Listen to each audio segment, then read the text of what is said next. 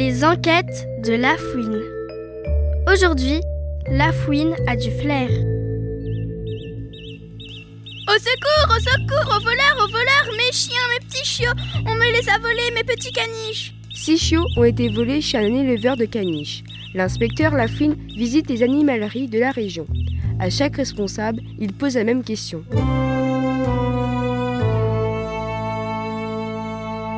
Avez-vous reçu des chiens récemment ? Le patron du magasin, mon toutou, répond. Ce matin, on m'a amené 5 boxers et un cocker. Ils étaient trop mignons. Le propriétaire de la boutique Oua-Oua prétend. Je n'accepte jamais les chiens inconnus. De toute façon, je ne vends pas de caniches. Le gérant du chenil, Petit Capuce, affirme. On ne vend que des animaux de chez nous, hein ? Ah oui, nous sommes sûrs de la qualité. L'inspecteur Lafouine a trouvé le coupable.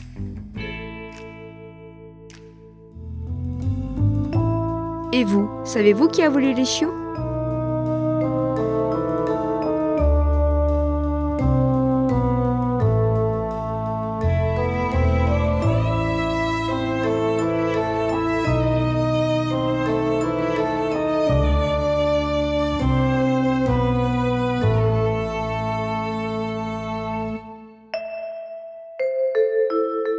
Les solutions